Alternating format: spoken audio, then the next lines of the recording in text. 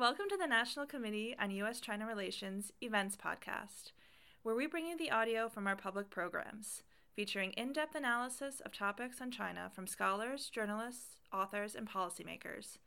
For more interviews, videos, and links to events like this one, visit us at www.NCUSCR.org. Nick and I were speaking as we were walking into the room, and this really should be in a time when there's a lot of discussion about China that has very little basis in data and fact. This book should be required reading so that there can be a basis in data and fact. I've been waiting for a long time for this book to come out because it's time that we have the discussion of what's really going on in China, what's really going on in China's economy, and why things are off track, and what should be done to get them on track. Now, if Jan were here, she would say, well, you love the book so much because you agree with it. Well, I agree with it, but I also think that it's data-based, and it's just consistent with what I've seen anecdotally in China over these years, that the shift away from having the market being the determining factor in the economy to having government and the state being the determining factor is creating so much friction that we're seeing this slowdown in growth and lots of impediments. But it's for a book on the economy, it's actually a great read. and it's not that long. And actually, it's a good, you can read it in one sitting. And it really is terrific because it really does give you the foundation for understanding what is going on in China's economy today. Nick, we all know, is the vice chairman of the committee and is one of America's leading experts on China's economy, and he is whom I turn to when I have questions on China's economy. So, welcome. You'll talk for, 20, 30 minutes, and then we'll have a discussion where I will not praise everything. So let me turn it over to Nick. Good. Well, thank you, Steve, and thanks to the committee, and Margot in particular, who worked with me to get this all set up and get the books and everything. As Steve's already indicated, a lot of my work on China over the years has been very empirically based. I don't like to voice opinions that don't have some foundation in fact, and so I'll lead you through some of the things that I looked at, but I'm going to review just quickly at the beginning. Some of you will remember my previous book was Markets Over Mao and described the rise of China's market-driven economy. Basically, I looked at 4 or 5 different things. First of all, there was price reform, a very substantial change in pricing. The share of market-determined prices increased dramatically after 1978. We had changes in the legal system that allowed the creation and operation of private firms, which was not possible at the beginning of the reform period. We had a very substantial increase over time in the flow of credit to private companies by 2010, 11, 12. More than half of all the new lending from the banking system was going to private companies, and the share that was going to state companies was down to about 30%. And we had a very rapid increase in the exports of private companies, and the share of exports produced by state companies went from 60, 70% down to around 10%.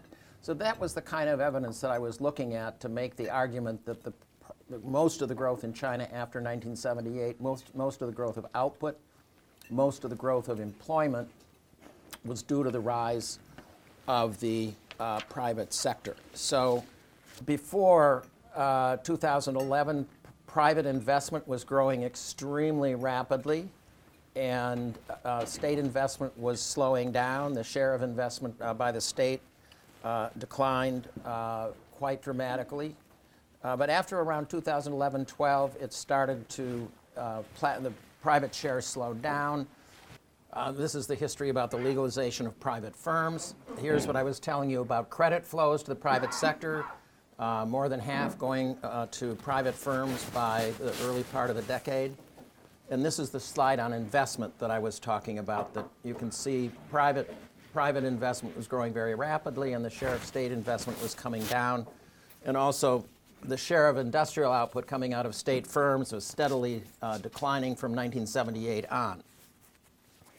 And this is the export slide. Now, what I really want to spend most of the time talking about is this idea about the rollback of market-oriented reform, or what the book title is, The State Strikes Back.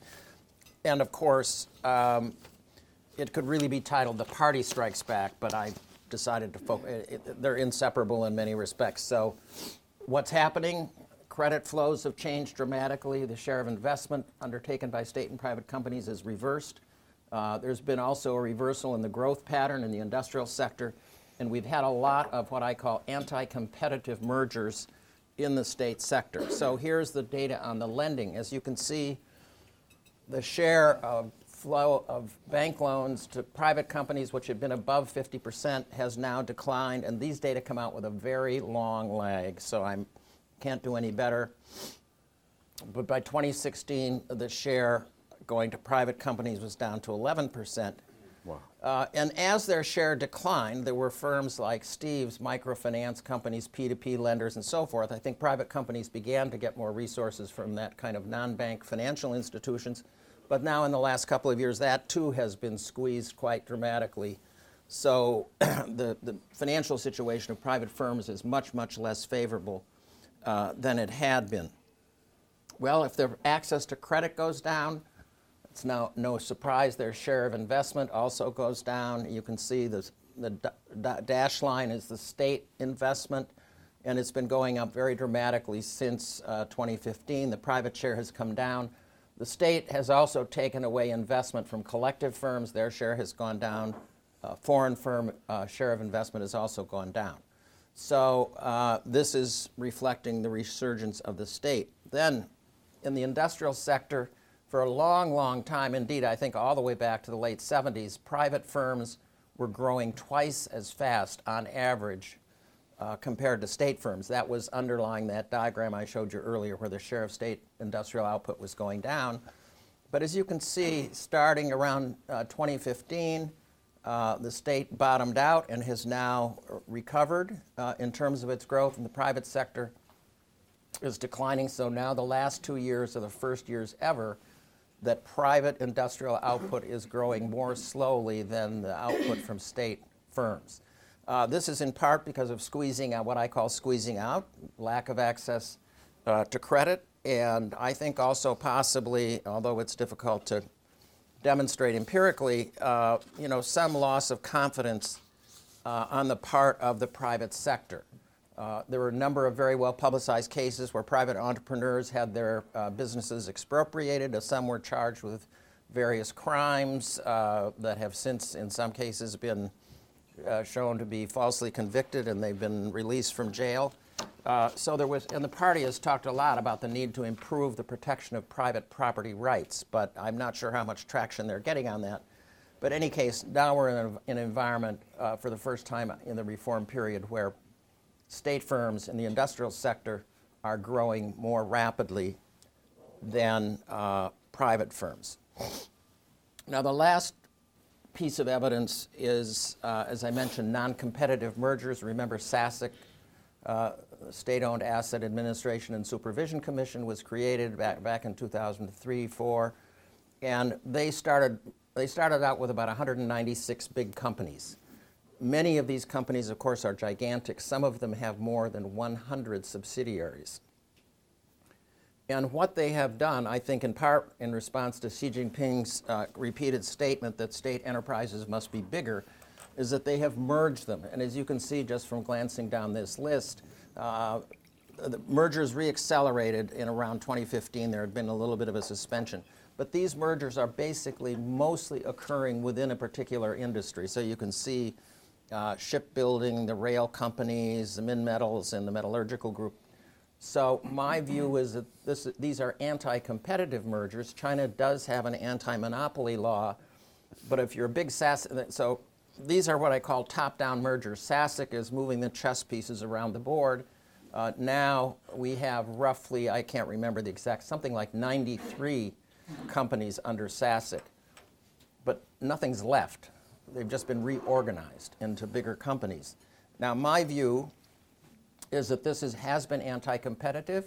It has led to a decline in productivity. There's less incentive, and once you get a more monopolistic market structure, there's less incentive for controlling costs. There's less incentive for innovation. There's, partially because there's less competition. So let's look and see what happened.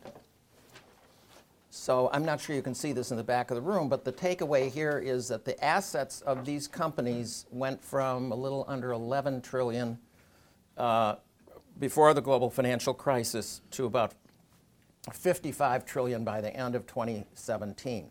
So already you can see if you went from 200 companies to less than 100, the average company now has assets 10 times what they had at the beginning. The companies are massively bigger.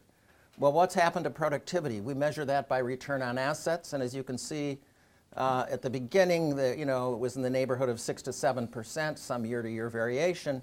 But as these mergers occurred, the productivity of these firms declined very substantially, down to an average of about 2.5% in 15, 16, and 17. This is a very, very low return on assets. So they've gone from 10 to 55 trillion. How did they get there? Well, you can't do the math, but there are the profit numbers.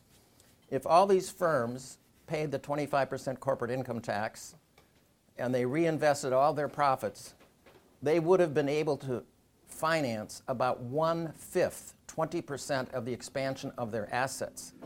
So what has been happening, even as their productivity has been steadily declining, their access to funds external to the firm, that is bank loans, issuing bonds, perhaps issuing additional equity, has been massive. That's financed 80% of the expansion of these companies. So I think it's really an indicator of the power that Xi Jinping had when he keeps talking about making companies bigger. SASC has certainly succeeded in making their companies much bigger. I was at the Boao Forum last year, and the chairman of SASC was on a panel, and all he wanted to talk about is how big all the companies were that were under SASC. And he was bragging. We had revenue last year of 26 trillion RMB. Last year, so he was giving the numbers for 2017, it's now up to 29 trillion RMB. Well, if you have unlimited access to capital and you don't care what your returns are, it's pretty easy to grow top-line revenue. So that's what they talk about. So he was talking about how these companies can compete internationally. They're so big. Well, they really can't compete internationally because they're, quite frankly, extremely inefficient. So, in Washington... Nick, as the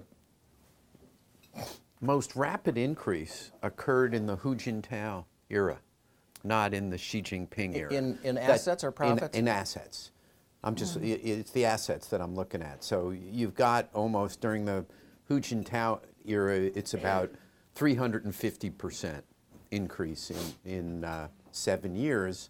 And in the Xi Jinping era, less than 100% increase. In absolute dollars, it's huge, but in terms of percentages, it was much greater in the Of course, Hu it's a era. much bigger base, so you can't probably grow by 350%.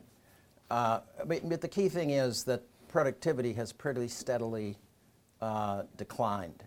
Some variation year to year, but it is a pretty rapid decline. And if you were a CEO of any listed company in the United States, you would not be wanting to tell your board that your return on assets had gone from 7% to 2.5% over a period of 10 or 12 years. So I think this is one of the examples, a very good example. And by the way, I sometimes show these data to people coming to the Peterson Institute in Washington, people from the NDRC, and their initial reaction always is, how did you estimate this data? It's actually all published in the SASC yearbook. Chapter 2 has the data on profits, and Chapter 4 has the data on assets. And I tell them I used a very complicated estimation technique. It's called division to come up with the return on assets. So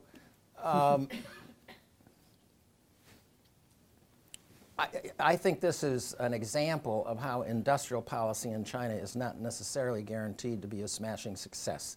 And I was starting to say a lot of people in Washington think that China is going to succeed across the board in everything that was ever mentioned in the Made in China 2025 program.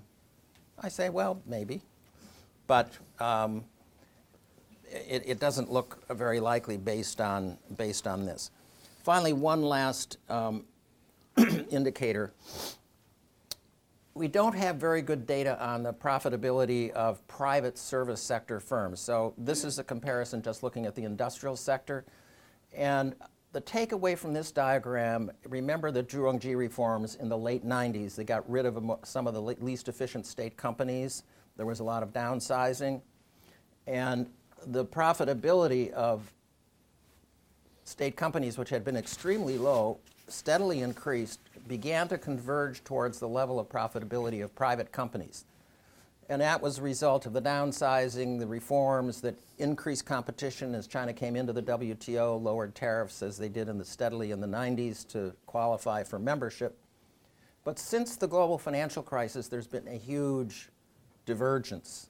And yes, private companies' returns also declined, but if you look at the end point for 2016 for private companies, it's actually above where it was in 2017. So they're in a slightly stronger position, 2007. But the state companies are down by about 2/3 compared to where they were prior to the global financial crisis. So the state sector, and this is one of the main arguments of the book, the state sector has become a big drag on China's economic growth. I'm rejecting the idea that has been popularized by Larry Summers, that's inevitable reversion to the mean. China's going to grow at 2% per year because that's what all countries, if you look at a lot of historical data, that's the standard pattern. They've already grown faster than anyone else for a longer period of time, so we shouldn't be surprised if they slow down. This is a paper that he wrote that was published in 2014. Well, my view is that, first of all, if state companies had followed the productivity path of private companies from 2007 to 2015, China would have been growing about 2 percentage points more rapidly than it actually grew.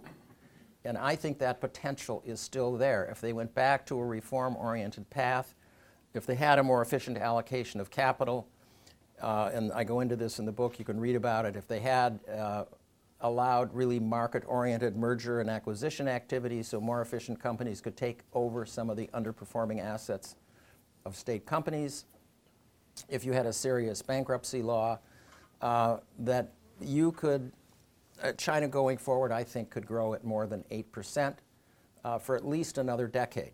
And I say that in part because China's level of per capita income, even though we always focus on the aggregate, in per capita terms measured at international prices, they're only at roughly 25% of the US level. That's the level from which Japan, South Korea, Taiwan launched their periods of rapid economic growth for a couple of decades, and when they finished, they were between 50 and 70% of the US level. So this is the potential of convergence, which I think is still there for China, but not on the current path where the resources are being allocated increasingly to the least efficient firms. So the rollback on reform is dragging down growth. And here's what I said, there is potential for more rapid growth if Xi Jinping would go back to the reform-oriented path, the path that was very clearly outlined at the third plenum in November of 2013, a document which we were all told he had personally scrubbed and agreed with, and it seemed plausible because he had been party secretary in very market-oriented, private-oriented provinces. But when he came into office, after he'd been in office for a year or so, he seemed to be preoccupied with his anti-corruption campaign and was rather slow on implementing the reforms that were outlined in that third plenum document. So the conclusion I I draw is that Xi probably understands that his approach is slowing down China's economic growth, but he believes that a bigger state sector gives him more control. And as we know, Xi Jinping talks about control quite a bit. The party must control everything, everywhere, all the time. And so there's a trade-off between efficiency with a more market-oriented approach and control with a more statist approach. And I think he's way, way over on the statist end, where the state has a much larger role in the allocation of resources, whether it's Made in China 2025 and many of the other industrial policies that have been pursued, and particularly the massive misallocation of credit.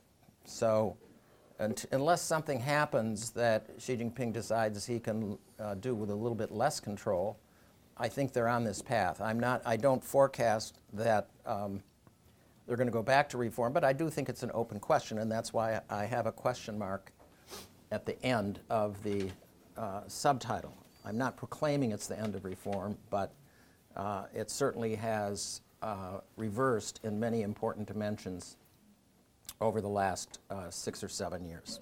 I think that's it. How does the U.S.-China trade negotiations factor into this? That a lot of what the U.S., and if you look at the last 2 chapters of your book, you can argue that the Trump administration is looking for the same things as what you suggest in the book. So how does the discussions between the United States and China kind of figure in market reform in China?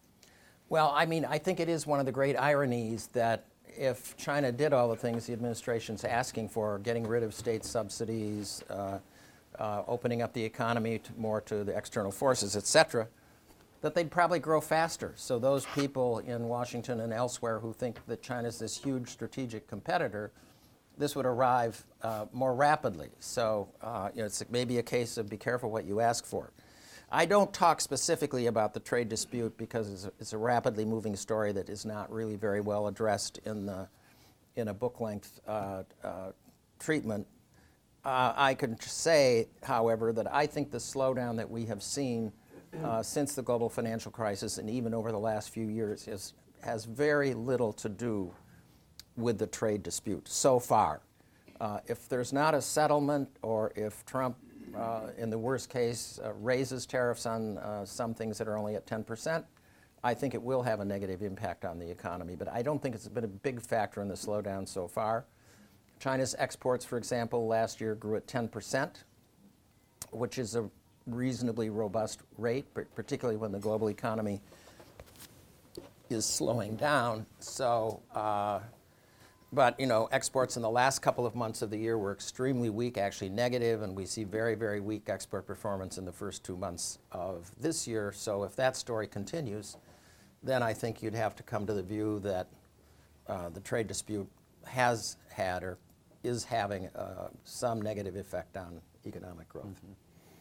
Can you make the argument that the tariffs actually, in the mid and long term, will foster reform because they will require China, that the low value-added industries will be required to move out of China more rapidly because of the tariffs, and that it will require China to migrate to higher value-added, where you almost, to have higher value-added products, it's almost inconsistent with a statist economy, that you don't get, as you said, you don't get the innovation necessary to move up the value chain unless if you have market reform.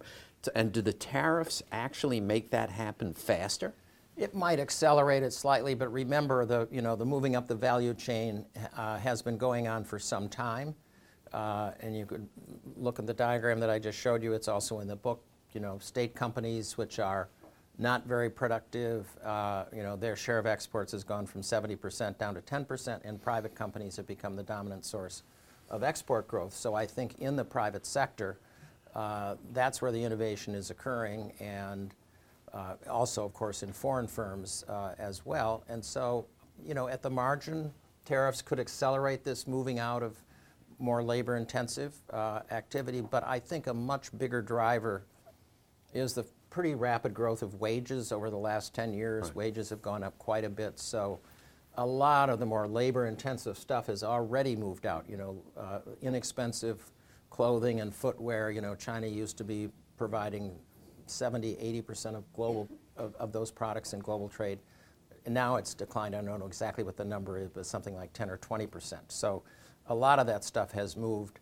If you had tariffs, it would probably accelerate it, but I think the main factor is probably rapidly rising wages. How do you explain the third plenum document, third plenum of the 18th Party Congress document, how do you produce a document that is adopted by the Chinese Communist Party and then is more or less abandoned for 6 years? How does that work? How do people sign off on something and then ultimately just not do? What happened? Well, I think this is one of the big unexplained things. I mean, as I mentioned, Xi Jinping was party secretary in two very, very market-oriented provinces that had very little state industry. Then he came to Beijing, and people assumed once he had endorsed this document that he really understood the role of the private sector and how important it was for China's economic growth. But he didn't act on it beyond producing the document, or at least approving the document. And I don't have a good explanation.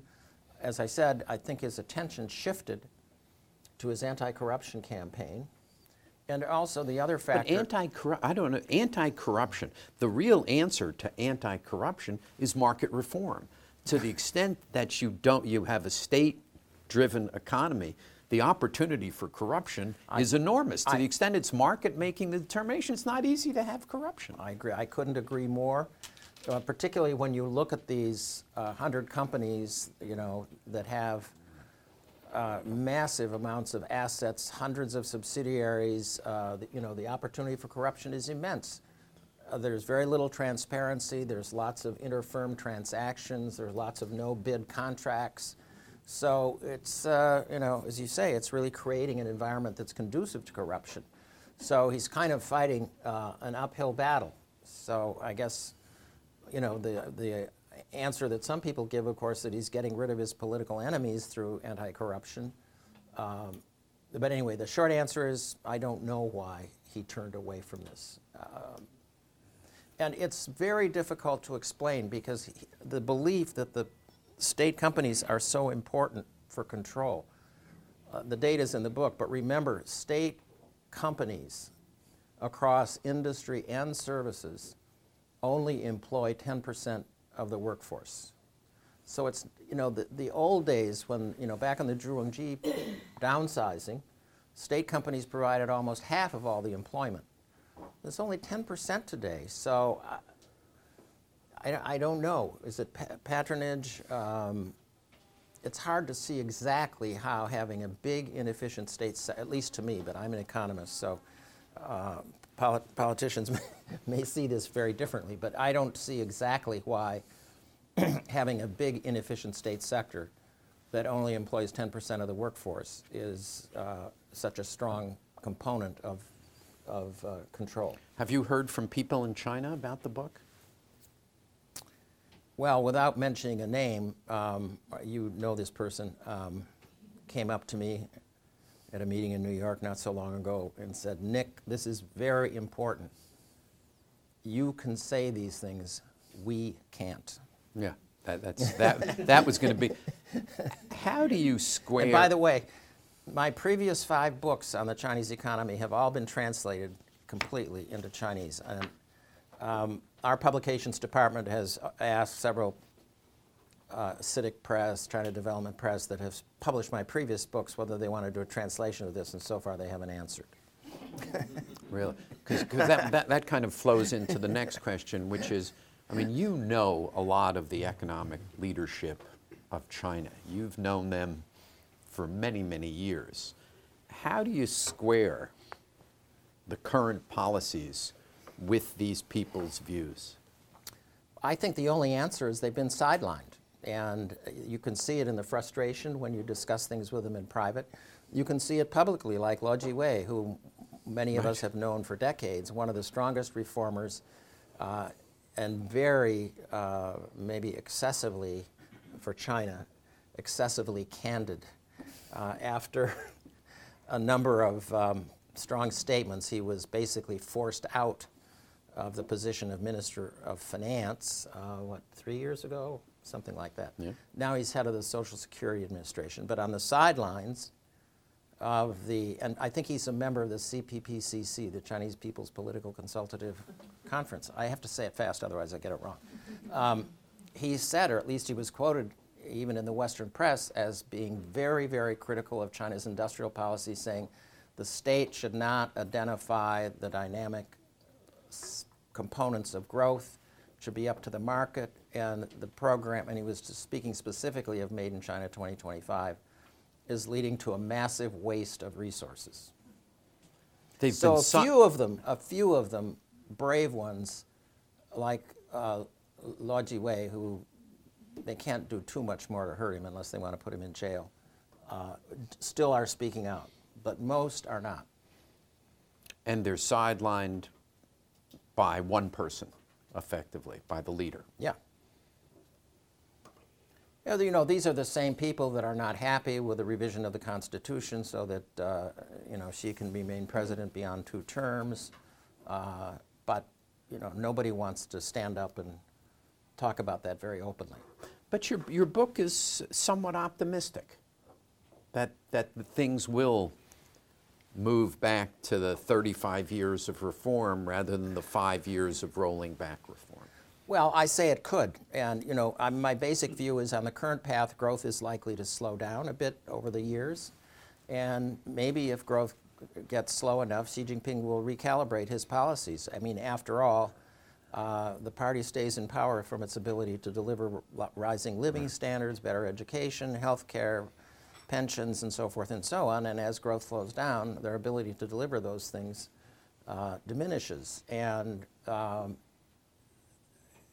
that could undermine support for the party. And so maybe if growth slows down sufficiently, he will recalibrate and decide to go back to the more market-oriented reforms that serve the country so well for basically 35 years. That's one possibility. The other possibility is he's going to do this in response to external pressure. I think that's much less likely.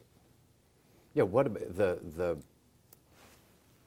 one friend who occupied a senior position in the economic leadership, he's now retired, noted my 38 years of optimism and my 2 years now of pessimism about China's economy. And it's funny, he says, you've been an optimist your whole 40 years with China. You're way too pessimistic. By the way, he said you're way too pessimistic, because I think these policies are just disastrous for China in the long term, even in the short term now. And he said, because when the data, he says that the folks in the leadership are well trained, and they really do know how to read data, and they do get the data, and they do understand what's going on. And when it is clear that the data is showing them how far off course they've gone, they will begin to move this tanker back in the right direction. And he says, and that's what 40 years of reform and opening have taught you. The leadership does get it, and the people we know who do surround the president will have these changes and will implement it, will persuade the president to implement these changes when kind of the data shows it needs to be done. Well, I hope this is correct, but I wouldn't bet a lot of money on it. I think we've just seen 12 years of data on the declining productivity of the biggest state enterprises. I mean, how much more do you need? And furthermore, I think another factor that I haven't mentioned, I did mention, the centralization of power, the creation of more and more leading groups in all the different domains, all of which are chaired by Xi Jinping. He's now spread very, very thin. Everything comes to him for a decision. Right. Maybe he doesn't have enough time to really focus on what's been happening on the economic front. Maybe he doesn't really understand the price that's being paid, and furthermore, maybe people around him aren't willing to tell him. I'm not asserting that, but some of the so-called reformers, particularly at the very top, maybe aren't quite as courageous as your interlocutor suggests. Nick. Platt. Bring us up to date on the share that the private sector has of the economy. You've mentioned that 90% of the hiring is done by them.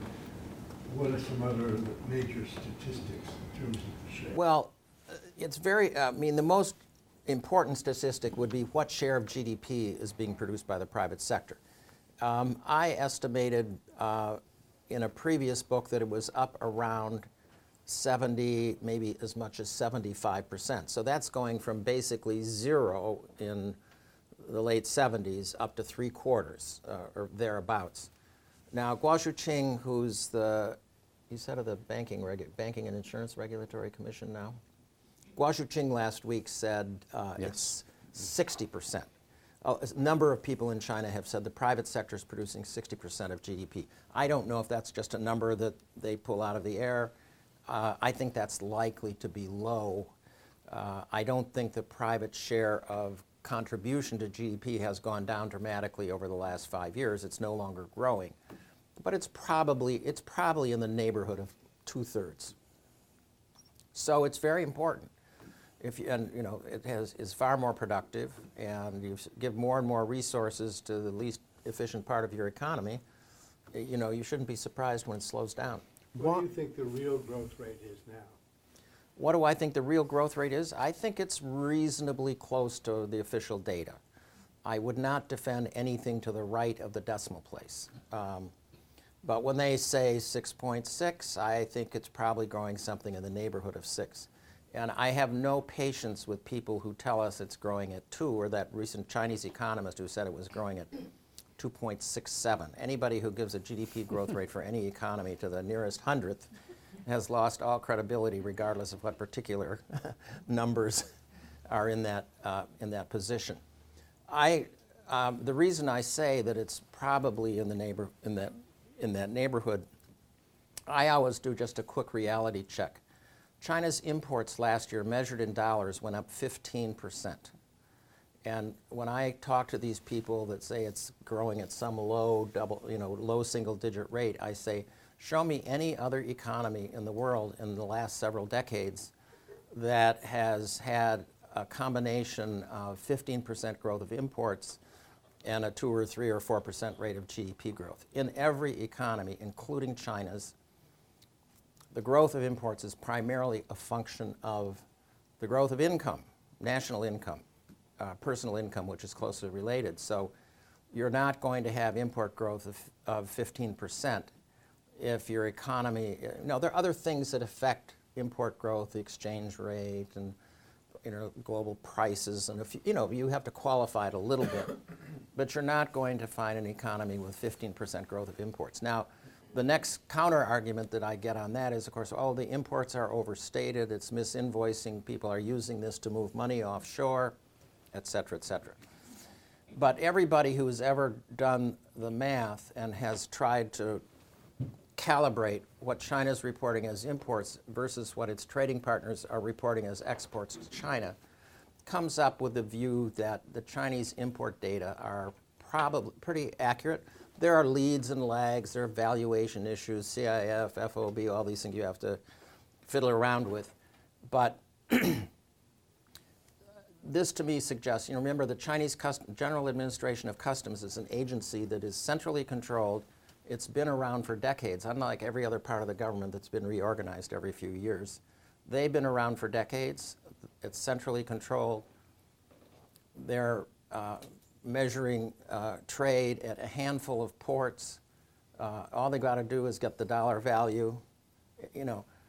Measuring GDP is very complicated. What's the imputed value of housing rent, and how much is quality changed on your iPad or your phone that you've got to take into account when you're trying to measure real growth.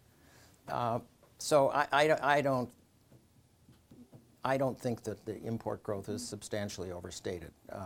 When you have more than $2 trillion a year in imports, if all of a sudden you're getting crates of the same good and it's priced at 50% more than it was last year or last month, I think it's not that hard to detect. So anyway, that's my ballpark view on the growth. I think it's probably fairly close to the official numbers. Sue, did you have something? No. No. The what are the what? Oh. I'm just wondering if in any of this, and from what you said, I think I know the answer, but is there much conversation about sustainable growth and growth in relationship, needing to slow down in relationship to climate or energy efficiency? Well, I would say if you're looking out 5 or 10 years, probably climate change isn't going to be a big enough a factor to affect the growth rate. Over a longer period, yes. And energy efficiency is improving, in part because the service sector has become much more important. I mean, if you follow what the brokerage houses are putting out on China, they always focus on industrial growth because they get the high-frequency data, they get the monthly data on output. And, that's important, but manufacturing are these PMIs that everyone's looking at, the PMIs for manufacturing. Manufacturing is only a third of the economy today. A little over 50% is services, education, healthcare, entertainment, finance. These are not sectors that are very energy intensive, indeed quite the opposite. Business and leasing services, IT, telecommunications, for the most part, these sectors are much less energy intensive.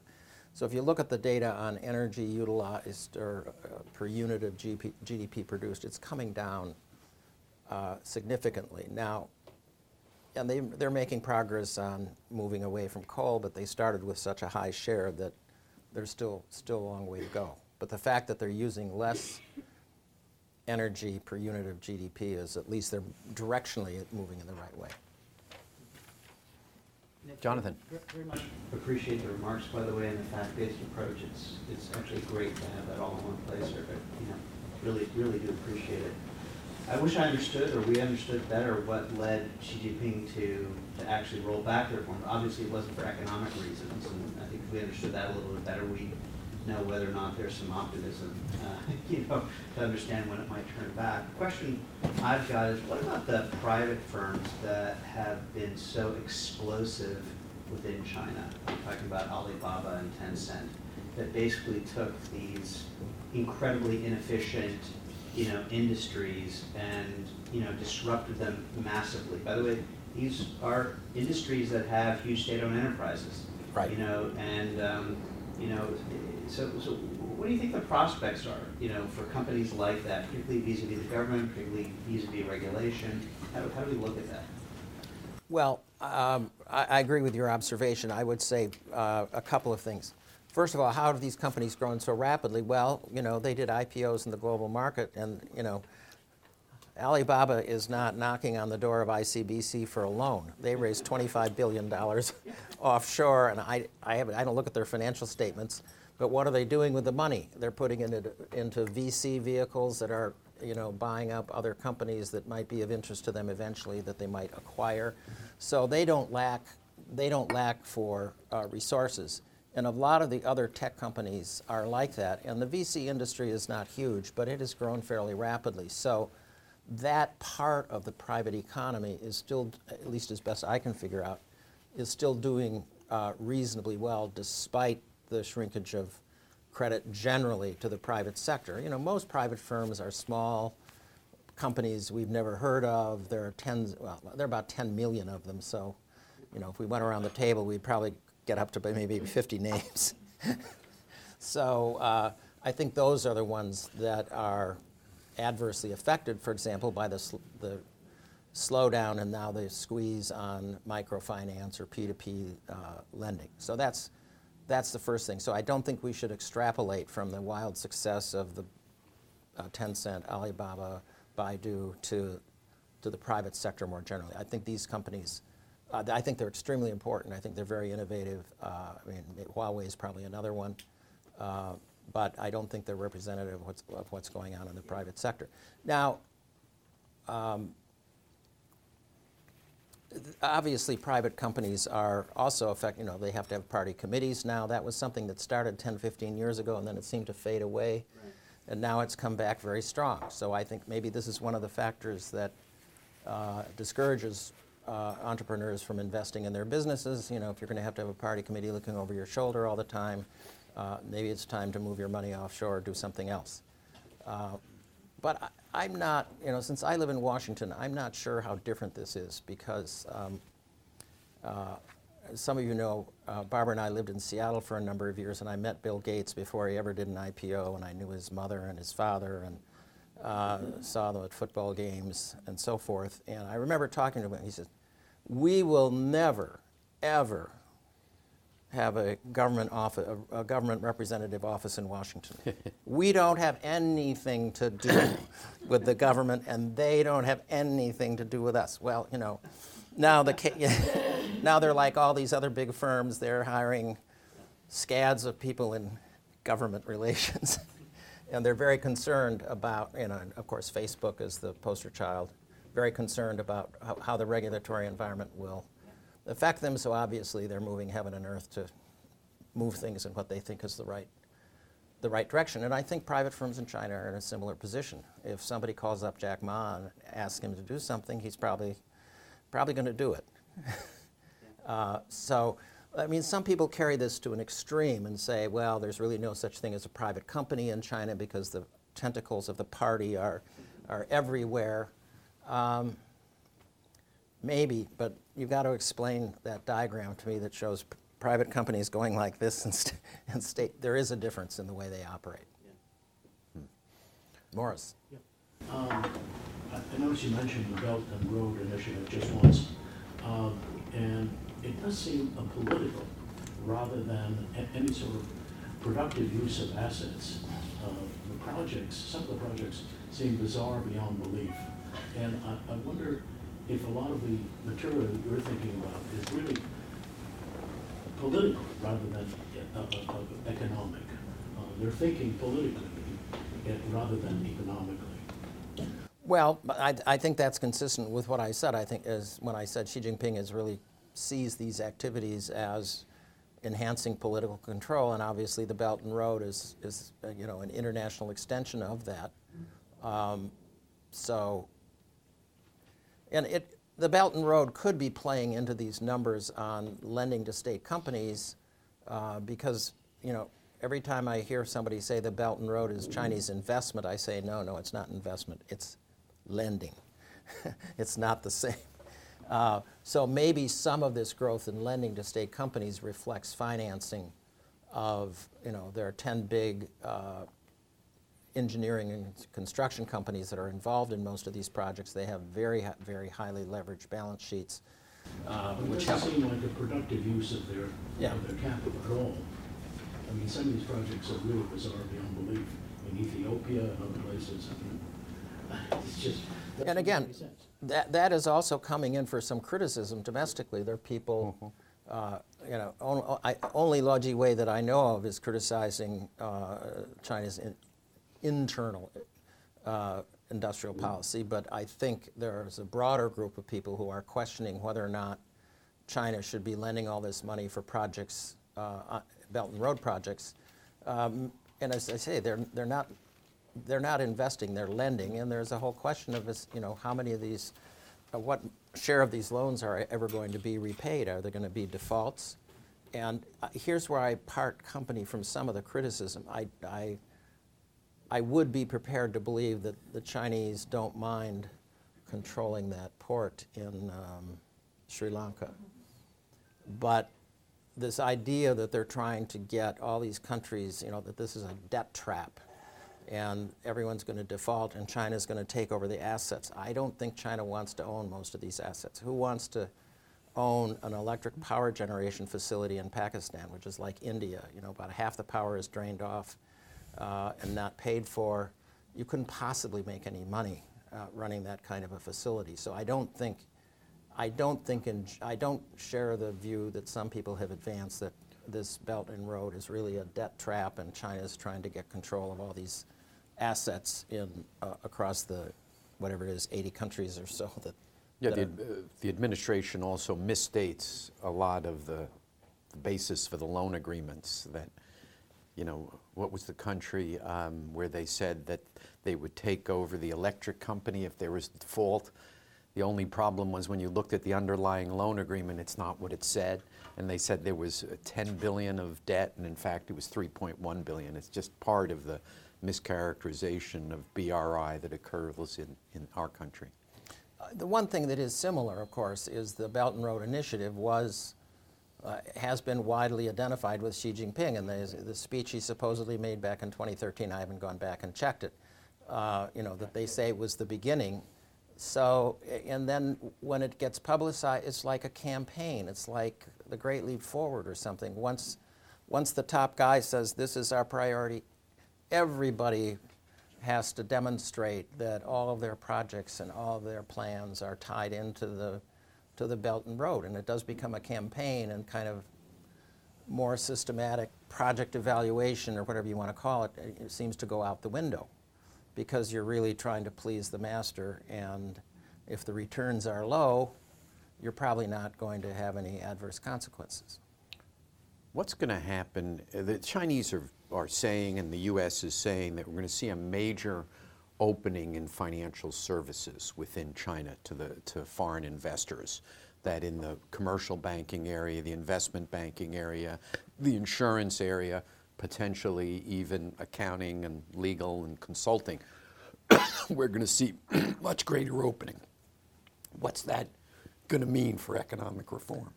I think while you and I have said they didn't really do much on economic reform after 2013, I think to the extent to which there is an exception, it is in finance. They have done, they've made the exchange rate a little more flexible. They've gotten rid of some of the constraints on interest rates. They've introduced deposit insurance and a few other things. And now they really are opening up, and there are a whole series of initiatives that have taken place. HSBC now has a majority-owned securities firm. Mr. Greenberg managed to increase its ownership in their joint venture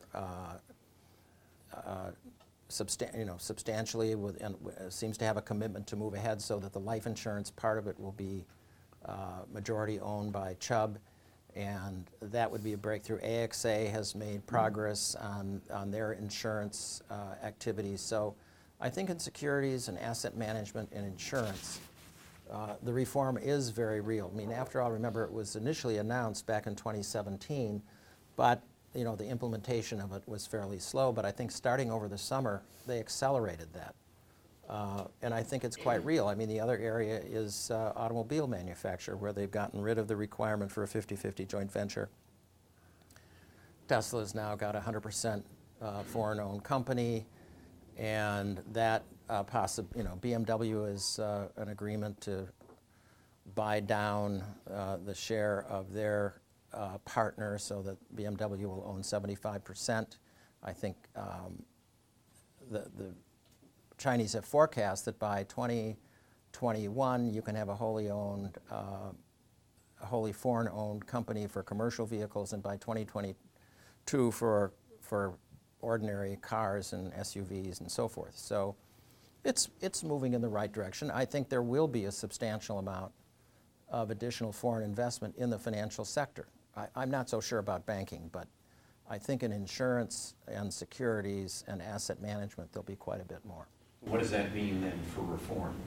What does it mean? In other words, especially in the financial service area, where the private sector can then allocate capital based upon a market analysis. It will help, but remember, even after foreign firms expand in these domains, it remains a bank-dominated financial system, and the foreign share of bank assets is, has been for 20 years at 2% or slightly less.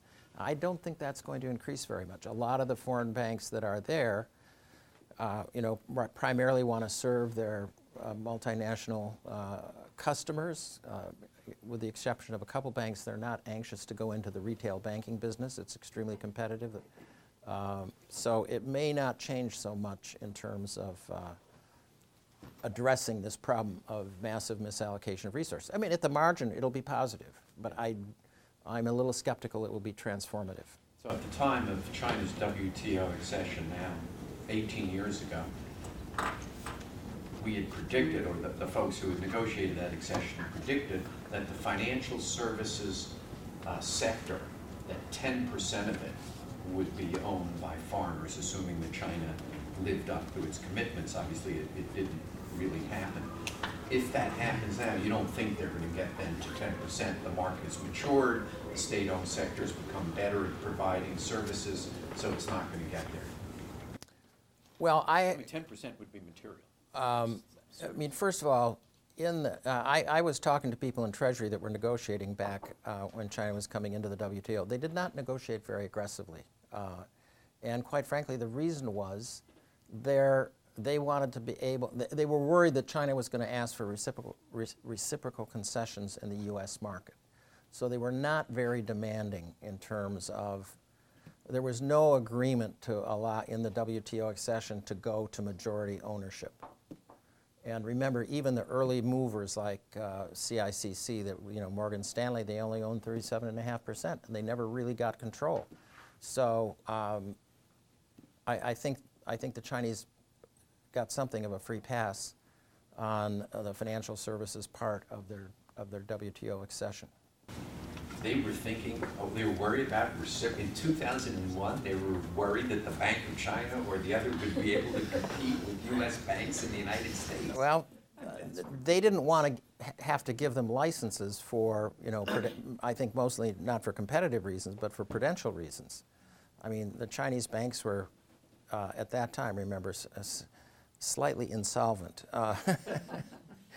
So they thought it was a prudential constraint. They weren't worried that ICBC was going to take over a significant market share in the U.S. What do you worry about? What is the biggest worry in terms of the Chinese economy? We'll see gradual slowing. I believe without the market reforms, we're going to see continued gradual slowing.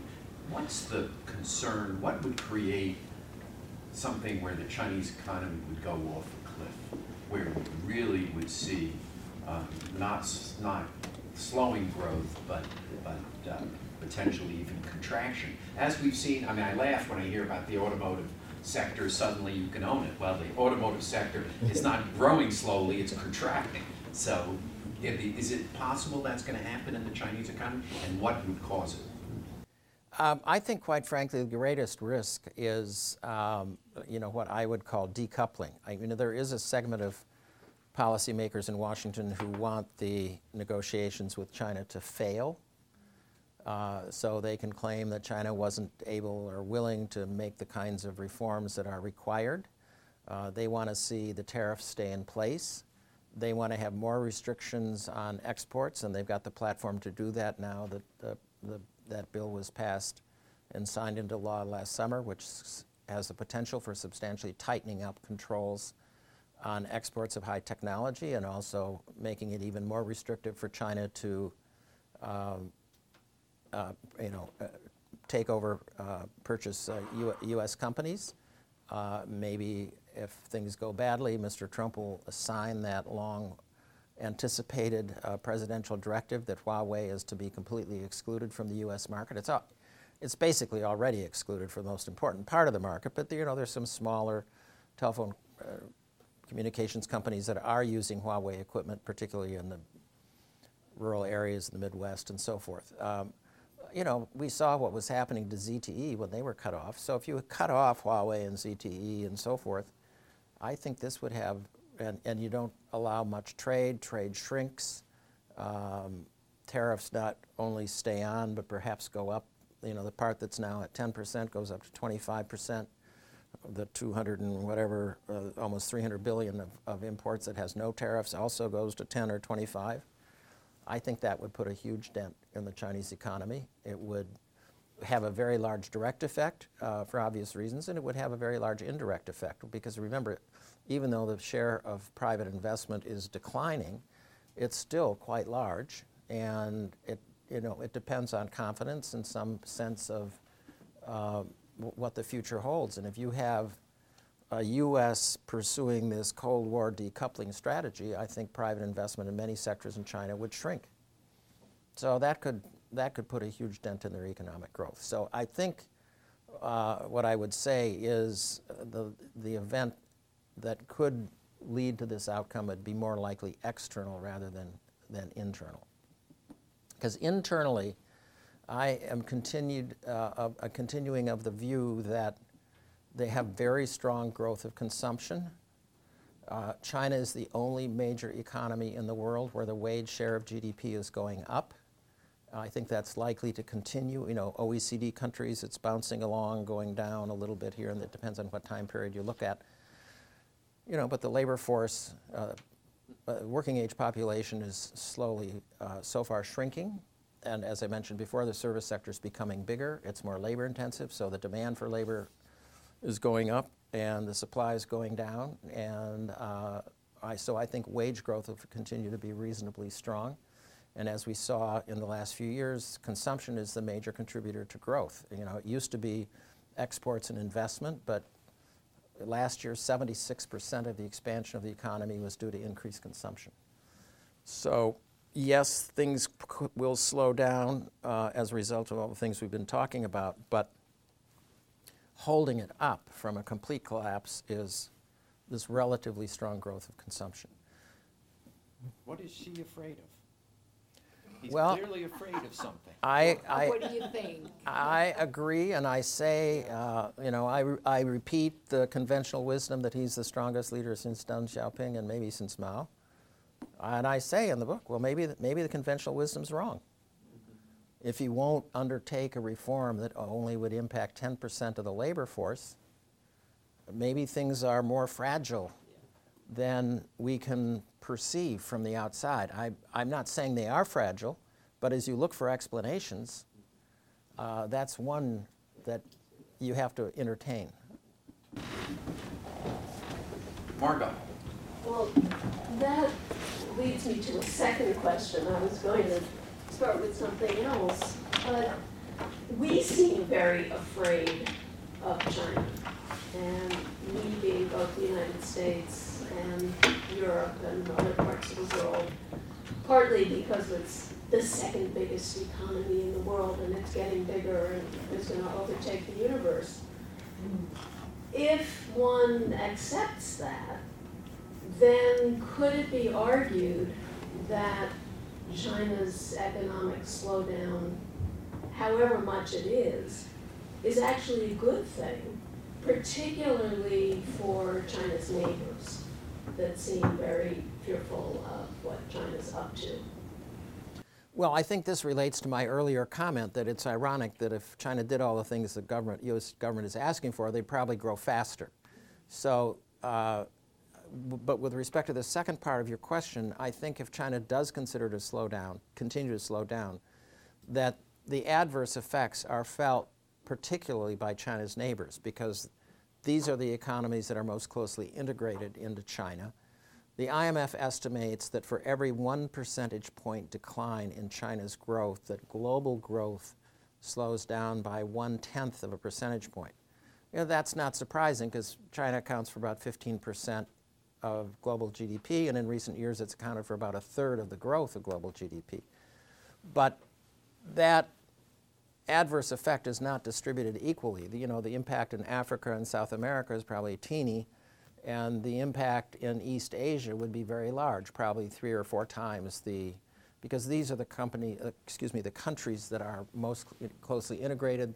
You know, they're supplying the inputs to China's exports. You know, Korea, Japan, Taiwan, Malaysia, and so forth depend very, very much on China's growth and particularly its trade growth. So China slows down, those companies will be adversely affected.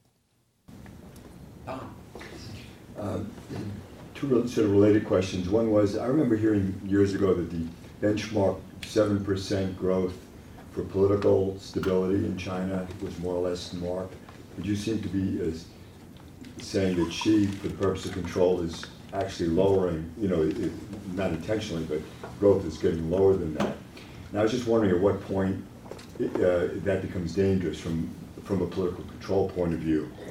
And secondly, is there any relationship between the anti-corruption campaign, which I imagine would make you a lot of enemies, and an increased need for control? Well, I think on the first question, we don't really know what's the tipping point. How much would growth have to slow before she might reevaluate the current trajectory? And yes, people have suggested various points, 7% or 6.5% and so forth, but I think everyone that's throwing out those numbers is more or less guessing. And I don't know what it is, but I think if growth starts going down towards 5, that they'll be under a lot more pressure to do something. But remember, keep in mind, if they start going back to a more market-oriented economy, growth will probably slow in the short run. If you have to force some of these companies into, there's a very interesting table in the book. 43% of Chinese state companies lose money. This is according to the data from the Ministry of Finance, which presumably is in a position to know. So you will have some transitional increase in unemployment. The private sector, I think, is fully capable of eventually reabsorbing people that would lose jobs in the state sector. But there's frictions, and so growth will slow down maybe for several quarters. So that complicates Xi Jinping's calculation. He has to think about, not just what's the tipping point, but how much more will growth slow down if I actually start going back towards a market economy? So anyway, I think it's a very tough question. Does the anti-corruption campaign increase the need for political control? I'm an economist, not a political scientist, so I'm not sure I have a confident answer. The simple explanation would be that Xi thinks it increases his political power because he's getting rid of potential opposition. Not entirely. I think many of the people that were taken down probably were corrupt, but I think several people have pointed out that none of his most immediate political supporters have been subject to the anti-corruption campaign, and I'm sure if you dig deeply, you'd probably find some corruption in those families as well. No internal black swans? Well, what if, you could paint a very negative scenario surrounding the succession campaign that might emerge in 3 or 4 more years, the decision-making about whether or not Xi stays on for beyond the second term is probably going to be decided by the Politburo or the Politburo Standing Committee, and if there's a division there, that could spill over and create a lot of short-term uncertainty. Wouldn't that be the most likely scenario? The black swan I always worry about is kind of corruption that leads to a mass incident. That, if you look at the high-speed rail, for instance, where early on corruption in the signaling system led to an accident where a few people were killed. But it was corruption. And we saw in the Sichuan earthquake, corruption led to the death of thousands of children. And it required the Chinese Communist Party to really tamp down very strongly on the parents' dissent. And that allowed kind of for people to move forward, that the party did an investigation, that if you had this building across the street fell and ours stayed, it was because that one, the cement, there was enough corruption, the cement wasn't up to code, the earthquake hit, and the building collapsed with the kids in it. That, it was a horrible event, but what I think about is there are facilities in China, the power plants, others, where if there were corruption in it and it wasn't built to code, the possibility of an incident, not where it's thousands, but where it's hundreds of thousands or potentially millions. We saw the release, where was it, up in the Northeast, we saw a chemical plant just release into the water and poison the drinking water. What was it, Harbin? Yeah. Yeah, for Harbin, for a few weeks. So we see these things occur, and they're pretty much all related to corruption. And the black swan that I always think about is, what if something like that happens? That corruption has basically allowed for a systemic fall in something to then affect hundreds of thousands of millions. And what would that ultimately do to the economy? Yeah, well, Black swans But then are you need black swans. you need a political scientist for that one. It's something we don't talk about, but it burns. Elena, sorry. There was an article in the New York Times the other day, a private entrepreneur writing why I'm leaving China or why. Right. Do you see that this is a trend that's serious enough, or it's going to be a minority? There's a lot of, you hear a lot of people are trying to hedge their bets and move their money outside of China, get their families outside of China, but I don't know the extent to how that might affect the economy. well, there's been plenty of wealth diversification for decades in China. The people moving some or part of their money offshore. Is it getting worse, or could it get worse? I think what we saw back in 2015-16 is they put a lot more restrictions on capital outflows and stabilized the foreign exchange reserves, which had been plummeting. So if you look at that experience, it seems like they have the mechanisms to slow that down. But I do think, as I said before, the underlying problem is the protection of private property rights. And they have, the Chinese Communist Party Central Committee has put out documents calling for increased protection of private property rights. It appears that most of these directives are intended to influence the behavior of politicians at the local level, who probably are doing most of the bad stuff, like expropriating the assets of private entrepreneurs. So, and it's coming up again last year when Xi Jinping had to meet with a bunch of private entrepreneurs to try to stem the tide, saying you're very important to the economy, we're going to make things better for you. So I think it is an issue. We need to, I'm sorry, we've actually reached our bewitching hour. In fact, we're over our bewitching hour. But Nick, have you already signed all the books? No. But, yeah, well, he will stay around and sign the books, and you feel free to ask him a question. But Nick and Barbara, thank you so much for coming up here today. I didn't say it before, we've given it to you, it's a must read, and the exam is Monday.